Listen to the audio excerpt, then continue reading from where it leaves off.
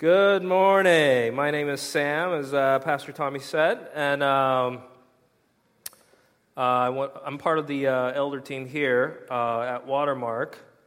And this morning, I'll be sharing about faith.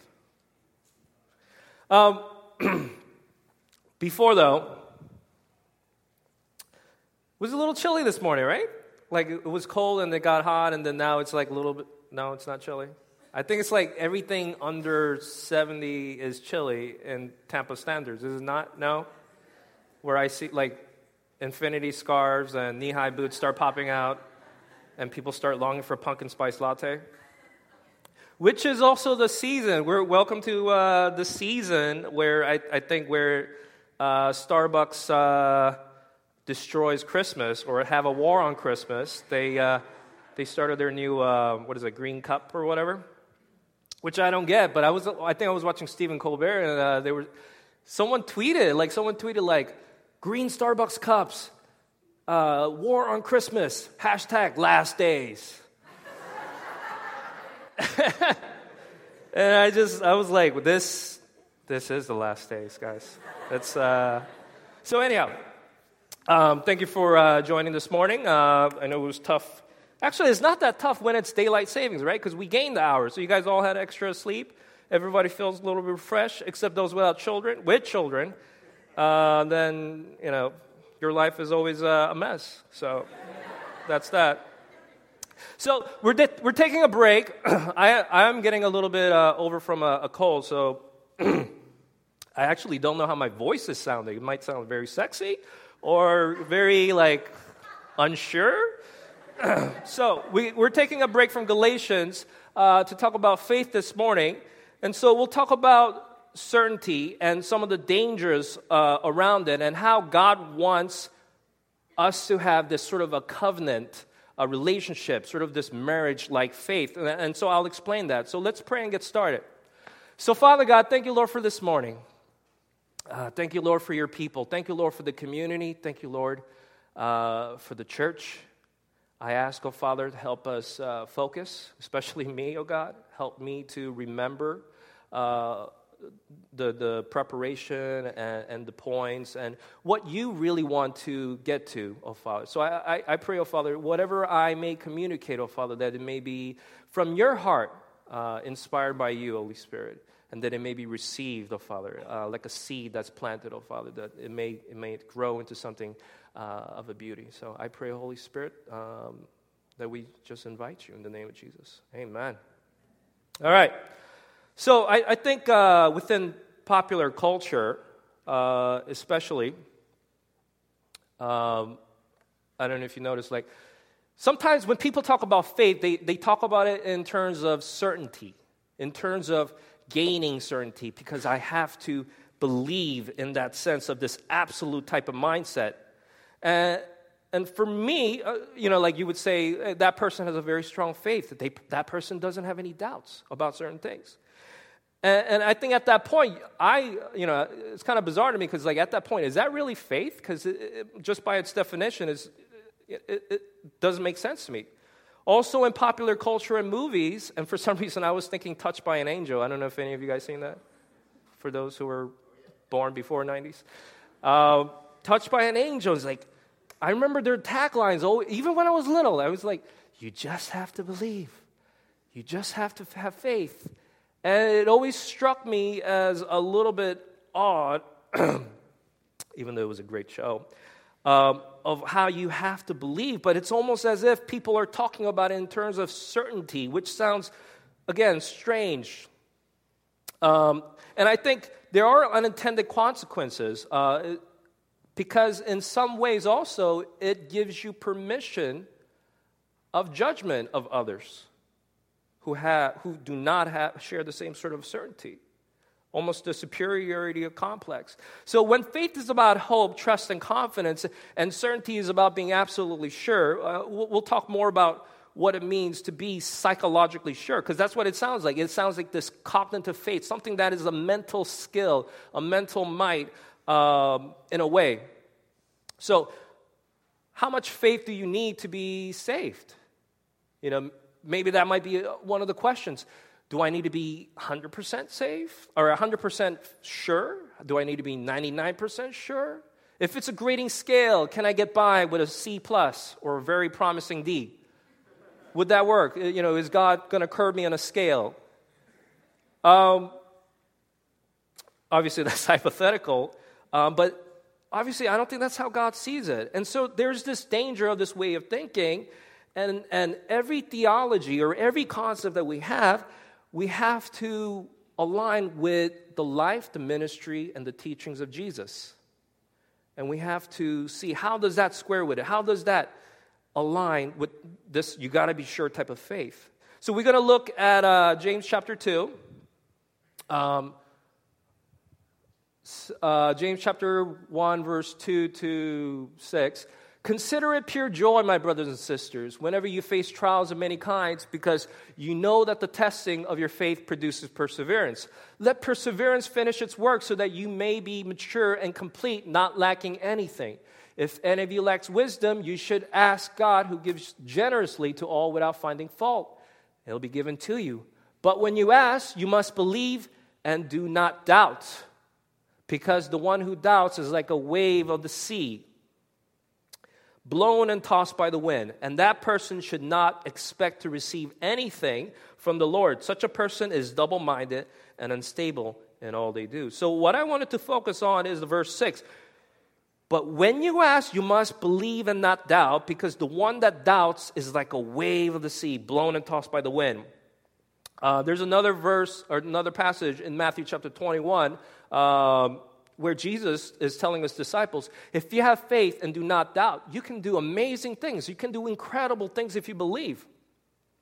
So there's passages like this that I think actually have been misinterpreted and sort of hijacked by different streams of Christianity, one of them being sort of this prosperity, name it, claim it gang. They're not really a gang, but you get what I'm saying. This type of prosperity movement is that if you believe strong enough that God will give you that promotion. If you need transportation and if you ask for specifically that, whatever car it may be, he will give it to you. Usually it comes with some sort of a seed that you have to sow, usually money, that you have to give to a preacher, and then it will happen. That's sort of this. Obviously, that's one part. But I think it's actually this mindset, especially with commercialism, it's actually kind of spread out. And I think there's this mindset of God being like Santa Claus or Oprah. You get a promotion, you get a promotion. Everybody gets promotion. And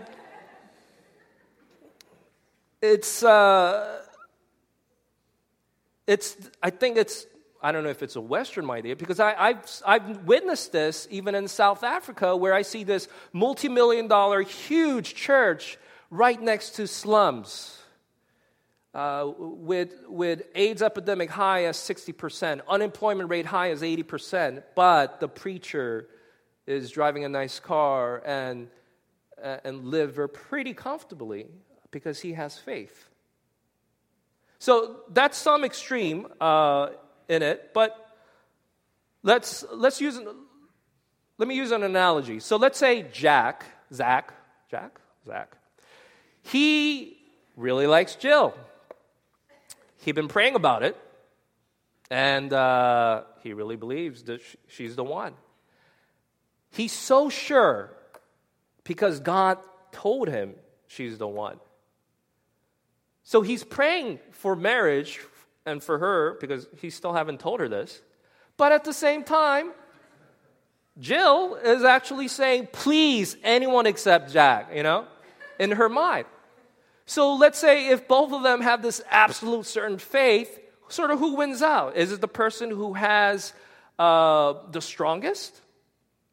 Now that, obviously, is sort of a hypothetical, actually it might be real for some people.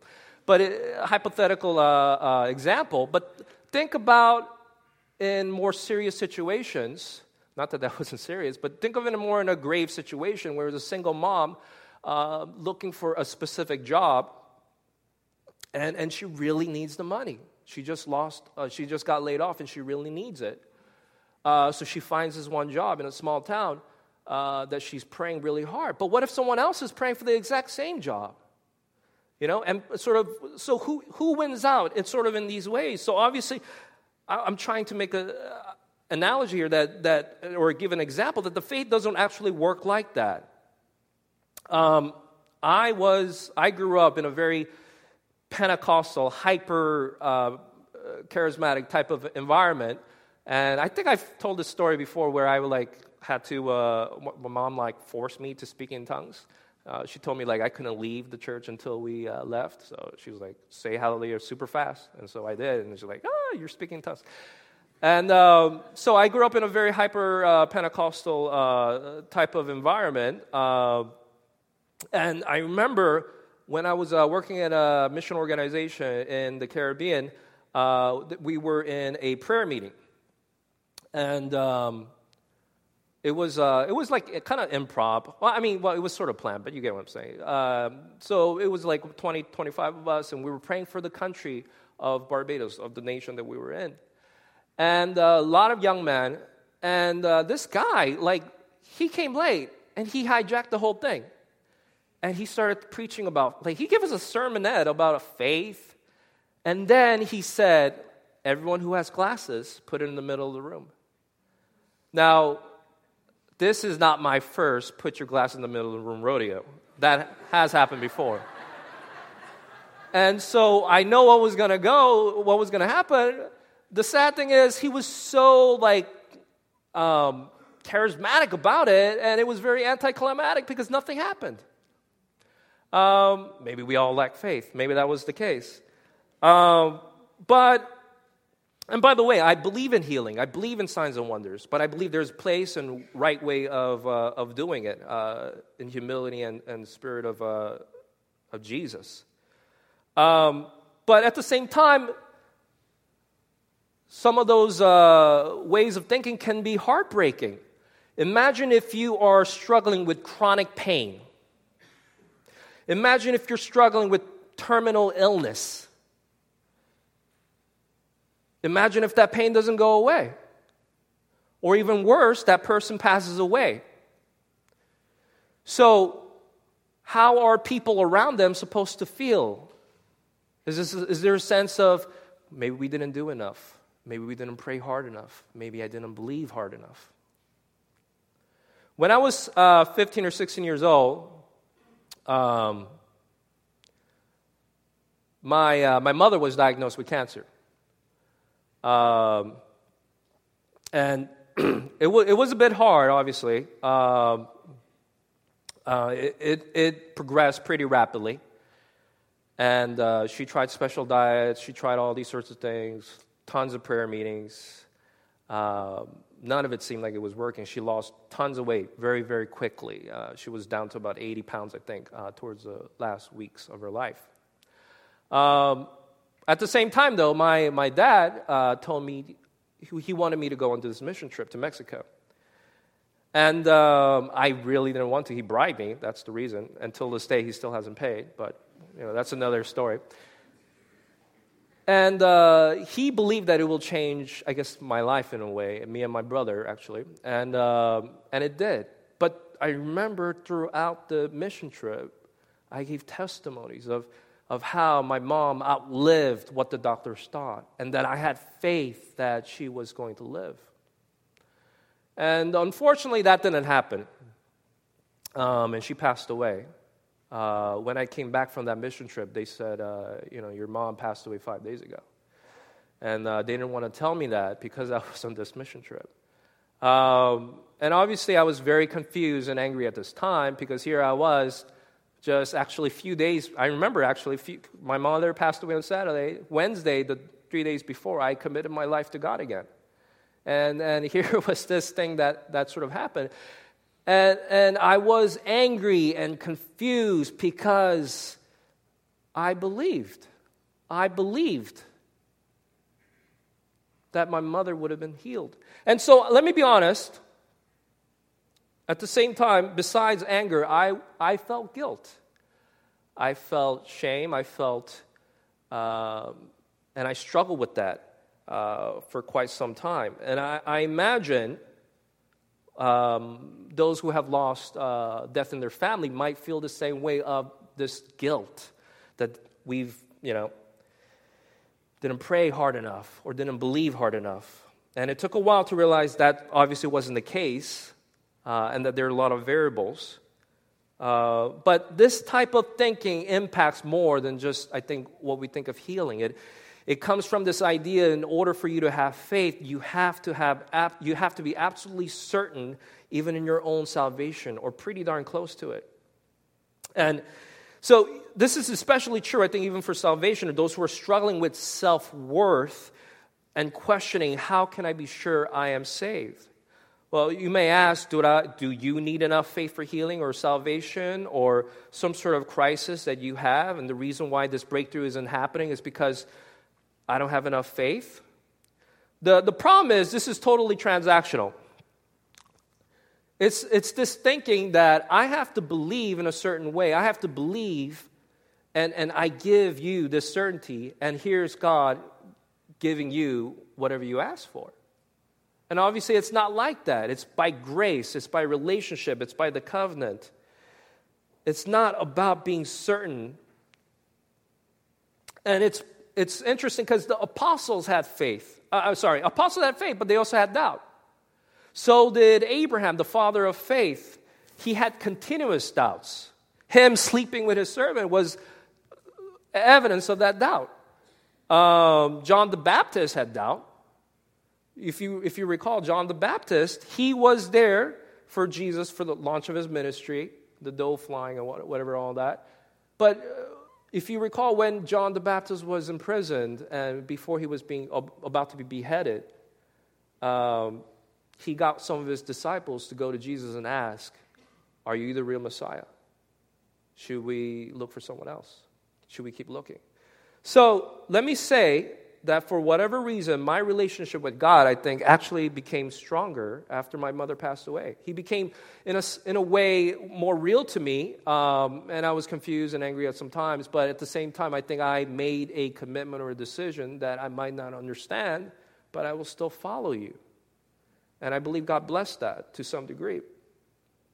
Now, going back to the James passage, let's read this again. James wasn't talking about anything in terms of material. He was talking specifically about wisdom. Look at it in verse 5. If any of you lacks wisdom.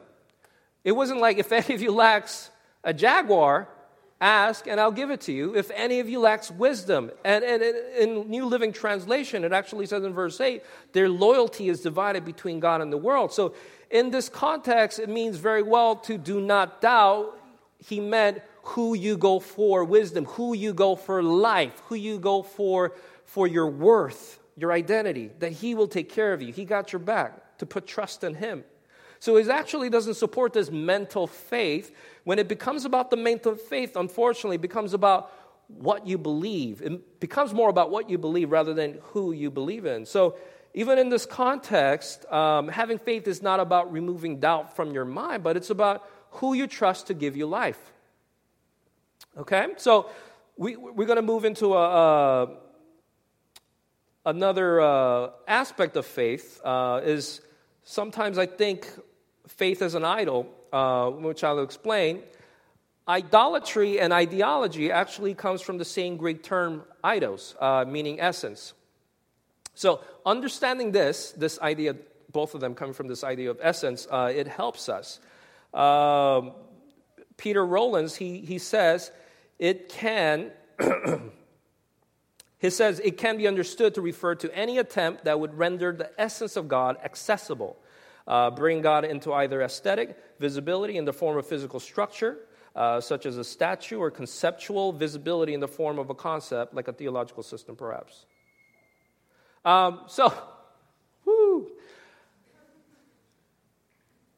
The problem is, what the ancient people did was reduce God into a physical form. The dangers that we have today is that we can reduce God into a conceptual form in our minds. Are you with me? So the problem we have with certainty is that we can create this conceptual idols in our minds like ancient people did with physical, and for both of them, we're reducing God into something much smaller than he really is. So let me talk about, to explain further, let's look at the story of the golden calf. Moses led the people out of Egypt. Moses led the people out of Egypt. And they were on this journey. They're going toward the promised land. And he was up in Mount Sinai receiving instructions from the Lord. And people were getting anxious. They were saying, where is Moses? Did he die? Is he up there now? He's not coming back to us anymore? We need a new leader. We need God. We need help in this area. So what happened was Aaron, he took up on himself what people were going up to him. And so Aaron gave instructions to get all the gold from everyone. Which is funny, because if you recall, like, this was the gold that they got from their owners, the Egyptian owners. And what they did is they made it into a golden calf, or a young bull. It's actually a young bull. I don't know why we keep calling it calf. But it's a... So what happened was, he took the gold from the people and they fashioned it into this young bull. Which is interesting because it's the same language in Genesis where God fashioned man. So here is the people of Israel trying to fashion God in their image, in their mindset, trying to do the same thing to God. The bull, young bull, was actually very popular in other cultures. And what some theologians actually argue was that what they were doing was a visual representation of Yahweh. So it wasn't like they were creating a whole nother God. This is what they knew. This is what they thought Yahweh was, as you read it in the scripture. So it's not that they were just creating a new God. This is what they had in their minds. Interestingly, this is Apis, or Hapis, a sacred bull deity in ancient Egypt. It was very popular, actually, not just in Egyptian culture, but I think the Canaanites as well. Some sort of a young bull type of idol or in the area. And so what's interesting here is that they were going back to what they knew. You get what I'm saying?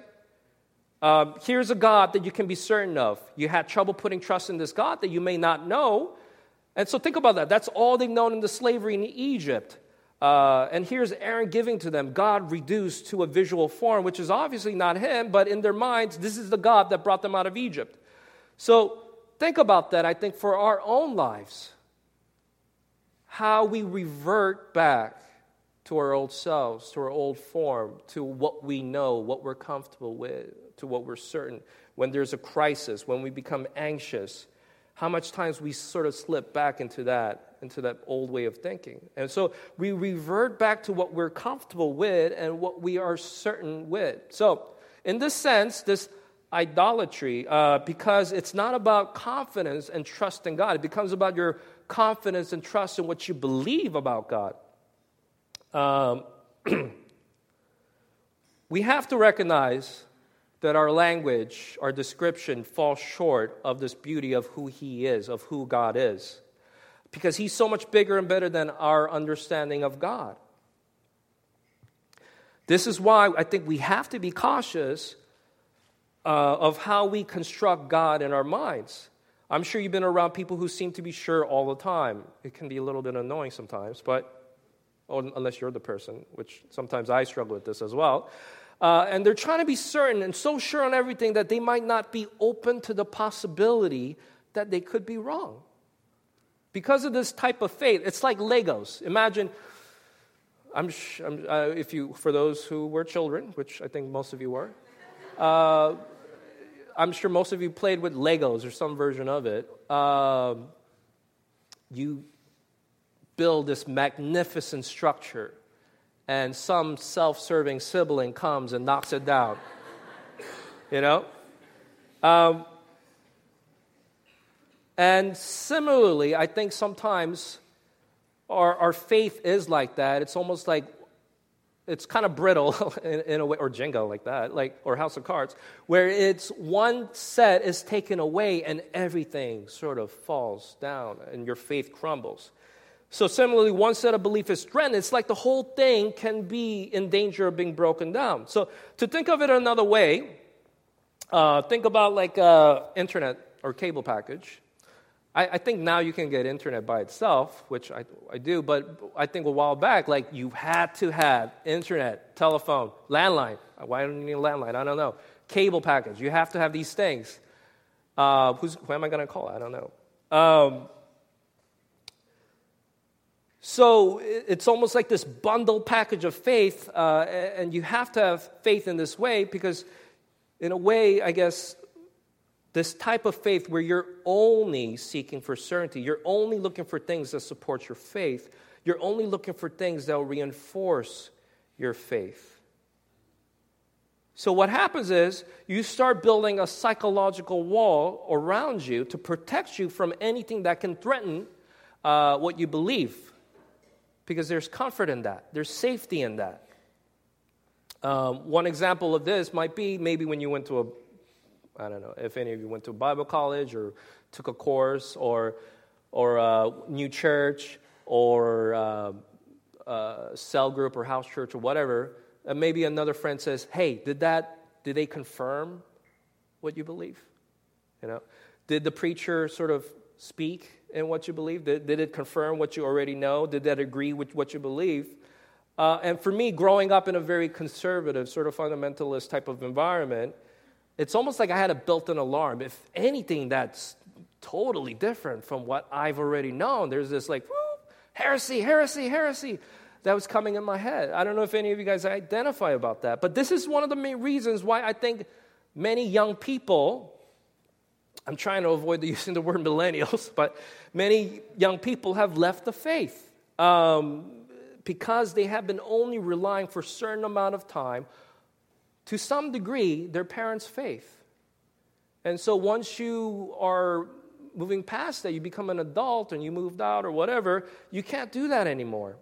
You have to, and it's tough because, you know, once you go to college or whatever, and you've came out of, in a sense, an academic bubble, it can be very, very tough. So it's a dangerous way to hold on to your faith, to remain certain. And once you start questioning one element of it, it no longer becomes certain. You start questioning anything else. Since it's packaged or in this bundle model of faith, so it may be like this person goes to college, and the professor makes him or her question the Genesis account of creation. Or talks about some archaeology finding or new neuroscience that like totally disproves God. There's no way with a shadow of doubt there can't be God with this new evidence that's out there. And they get rid, and sometimes what happens is they come dismayed, and maybe you have friends like this, and they walk away from faith entirely. Because I think how we've set this up is almost like science and God, like either or. Which is terrible because we've somehow put this illusion that it's this either or mentality, which is not. I understand some Christians are uncomfortable with the theory of evolution. There's other Christians who are very comfortable with it and who are able to reconcile these two different things. We have people who absolutely believe in literal six-day creation probably at this church. We have young earth theory, whatever you may believe. If you believe in some of these things, it's a lie. It's a lie to believe that those things lessen your reality of God. Those people who read the Bible, I think sometimes misread it as this 21st century book, which has many genres and meant for the original audience, which is inspired and has a lot of things that we sometimes don't understand. And there's a lot of people who walked away from their faith because they could not rationally reconcile science and the stories of the Bible because they're reading it with a different lens. And for those who struggle, there's a lot of resources out there. either for or against or whatever, but I think we need to be informed. There's resources like BioLogos, there's theologians, there's scientists. I can't remember the guy who was a leader of the Human Genome Project. He wrote a book of Evidence of God. There's a lot of stuff out there I think you have to take into account. It doesn't have to be all or nothing type of faith. It's understandable if you have a neat package and once someone comes in and starts to self-deconstruct their own faith, it can be a tough process. And I've had several friends who went through this process and have lost their faith. But then I've also had friends who went through this process and had a stronger sense, a better vision, a better posture of God's vision and heart for the world, a new hope. For those of you, friends and family, who struggle with this, don't shut down their questions. Be there for them. Even if you don't necessarily agree in one way or another, help them in their process. Focus on the center of center. Because we lose our minds sometimes over the peripherals, things that are on the sidelines. Focus on Jesus, his life, death, and resurrection. As Jesus talks about, there are heavier things of the law. Not all doctrines, I think, have the same value to some degree. You should challenge yourself, encourage conversations. And I know that can be difficult for those who struggle with their faith, but this could be a lifeline for some people. And so for those of you who have family and friends, it's really not our job to just correct them all the time or shut it down. Extend grace, extend love, and encourage that conversation in their own journey. Just because you struggle with certain beliefs, it should not lessen the reality of God. And it's okay to be honest with God and your community and say that I trust that, some of these things I believe it's inspired and it's true, but I just have a hard time explaining why. It's okay to say that, I think. God can take that. And so for us within our community, I think it's important to focus on the core, which is the life, sacrifice, resurrection of Jesus. And even if you doubt that, there's a lot of reason of this historical Jesus that we see in the New Testament to be true. There's tons of books written on that. Go check it out. There's resources available to you. But your life and confidence should not be based on the life. Well, it should be based on life and sacrifice of Jesus Christ. So if you get it wrong, if I get it wrong, a majority of the things that I believe, your identity should not be wrapped up on those peripherals. When you change your posture, this allows God to speak more into your life because you're no longer just in the confines of what you know, but allow yourself to be liberated to some degree. But let me give you a quick warning. In a way, you can go through this deconstructing mode where you're taking off all the Legos. It's good to go through that process every once in a while, but it's tough when you are in it for a very, very long time. It's okay to continue to deconstruct, but at the end of the day, you still have to commit. You can't be dating for 15 years. You have to commit. You get me? So you have to act on this trust. If you want something certain, it just won't come.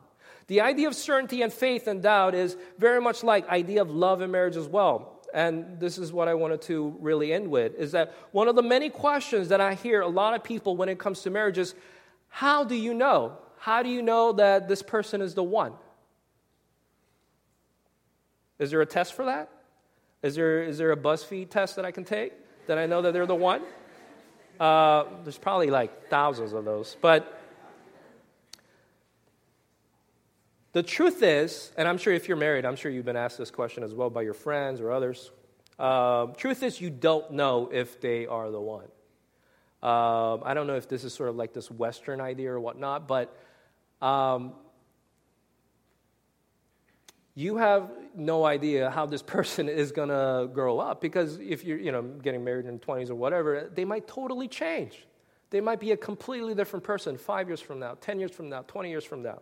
We really don't know. So can you be certain that this person is the one that I should get married to? It's better to do it within a community where there's a safety net there, but there are no guarantees. You have to be confident enough with the knowledge that you have about this person and that trust that it's going to work. So faith that is taught in the Bible is covenant-based. It's relational. It's very much like a marriage. It's very much like a marriage. Paul even talks about in Ephesians, describe that here is this mystery that's been revealed, which is very profound mystery, that marriage and the two becoming one refers to the Christ and the church. So faith that's described here is like a marriage with each side committing to the other. God has already committed by becoming like us and sacrificing his life on the cross. And it's also for us to commit to him, making him Lord in every part of our lives. Think about Abraham, and when his wife was old and barren, he still believed that God would make him to a great nation. Think about the challenges. They were old and barren, and obviously there was a lot of doubt there, but he still stepped out of his homeland to a land that he did not know, and he trusted that God will deliver on his promise. And if you look at it this way, the opposite of faith is actually not doubt. Opposite of faith is inaction. Opposite of faith is uncommitment, which very much so lines up with James. In James chapter 2, he says, "What good is it, my brothers, if someone says he has faith but does not have works? Can that faith save him? If a brother or sister is poorly clothed and lacking in daily food, and one of you says to them, 'Go in peace, be warmed and filled,' without giving them the things needed for the body, what good is that? So also faith by itself, it does not have works, is dead.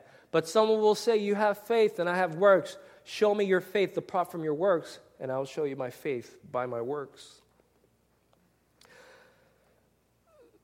To have faith that is just sure in the head is useless. In my heart, I'm a vegetarian, but I love bacon. You see the contrast? I'm conflicted every time I'm at a barbecue place. Let's say I believe with strong conviction that God will help all the homeless, but if you don't do anything, not even lift a finger, what good is that? What good is that conviction? That conviction becomes useless. However, if you have faith that's talked about like in James, it's totally backed by your actions. At the end of the day, it's not how certain you are about your faith, it's how your actions show you about your faith. Additionally, let me go back to that older couple. I think it's a good imagery. Additionally, thinking you're saved because you believe in certain things is like thinking, I'm married because deep down inside, I know she's my wife. Well, Kezia, it's my wife's name, it'll be 10 years next year. And we have 2 kids, 7-year-old and a 4-year-old. And so it's getting pretty serious. We're getting there. But let's say for some reason I start acting like a single person when I go, get some really, really delicious sushi or food or whatever. I only get it for myself. She's like, "What's up with that?" "I don't know, baby, you didn't ask."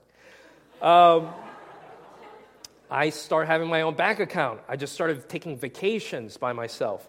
I start making plans and I don't really tell her. What's new phone? Who's this? Maybe when she texts me or whatever. I couldn't resist. That's my ADD moment, sorry. When you get married, you're not going to just believe you're married.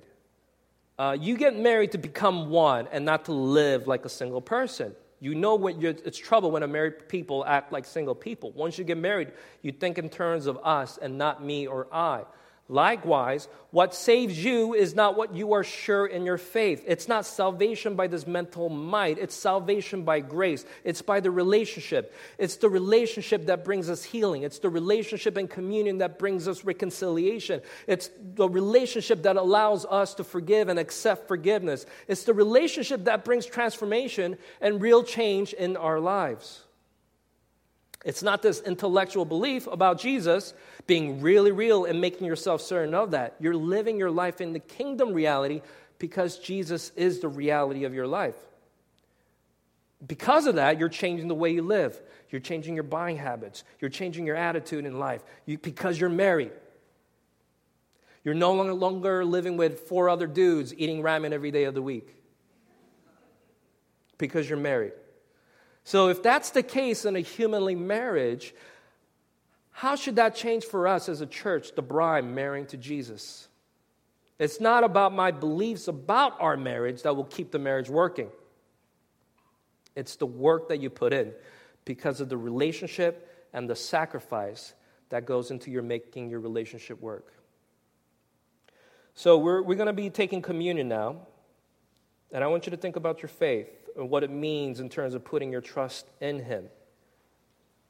Take some time to ponder this self-sacrificial love of Jesus and remember His body broken for us and the cup that was poured out for us. Here's something that's real, something that we can taste, something that we can feel, and take some time to remember what it means for you. So let's pray. Dear God, Abba Father, thank you, Lord, for your Son. Thank you, Lord, for the Bible. Thank you, Lord, for your truth. I pray, Holy Spirit, Lord, that it won't be just real in our minds, but that it will be real in our lives, in the reality of every day, day in and day out, that you're there, that you're here for us. I just want to thank you, Holy Spirit, Lord, for transformation, for continually changing our hearts and our minds. And I ask you, Lord, that we can't do this without you. We can't do life without you. That our identity is in you. It's not in material things. It's not in our minds. It's not in our beliefs or what we specifically think we believe. But it's in you, Holy Spirit. So I ask you, Lord, to change our hearts. Help us to see the way you do, so that we may be more in tune with you, Holy Spirit. I pray in the name of Jesus. Amen.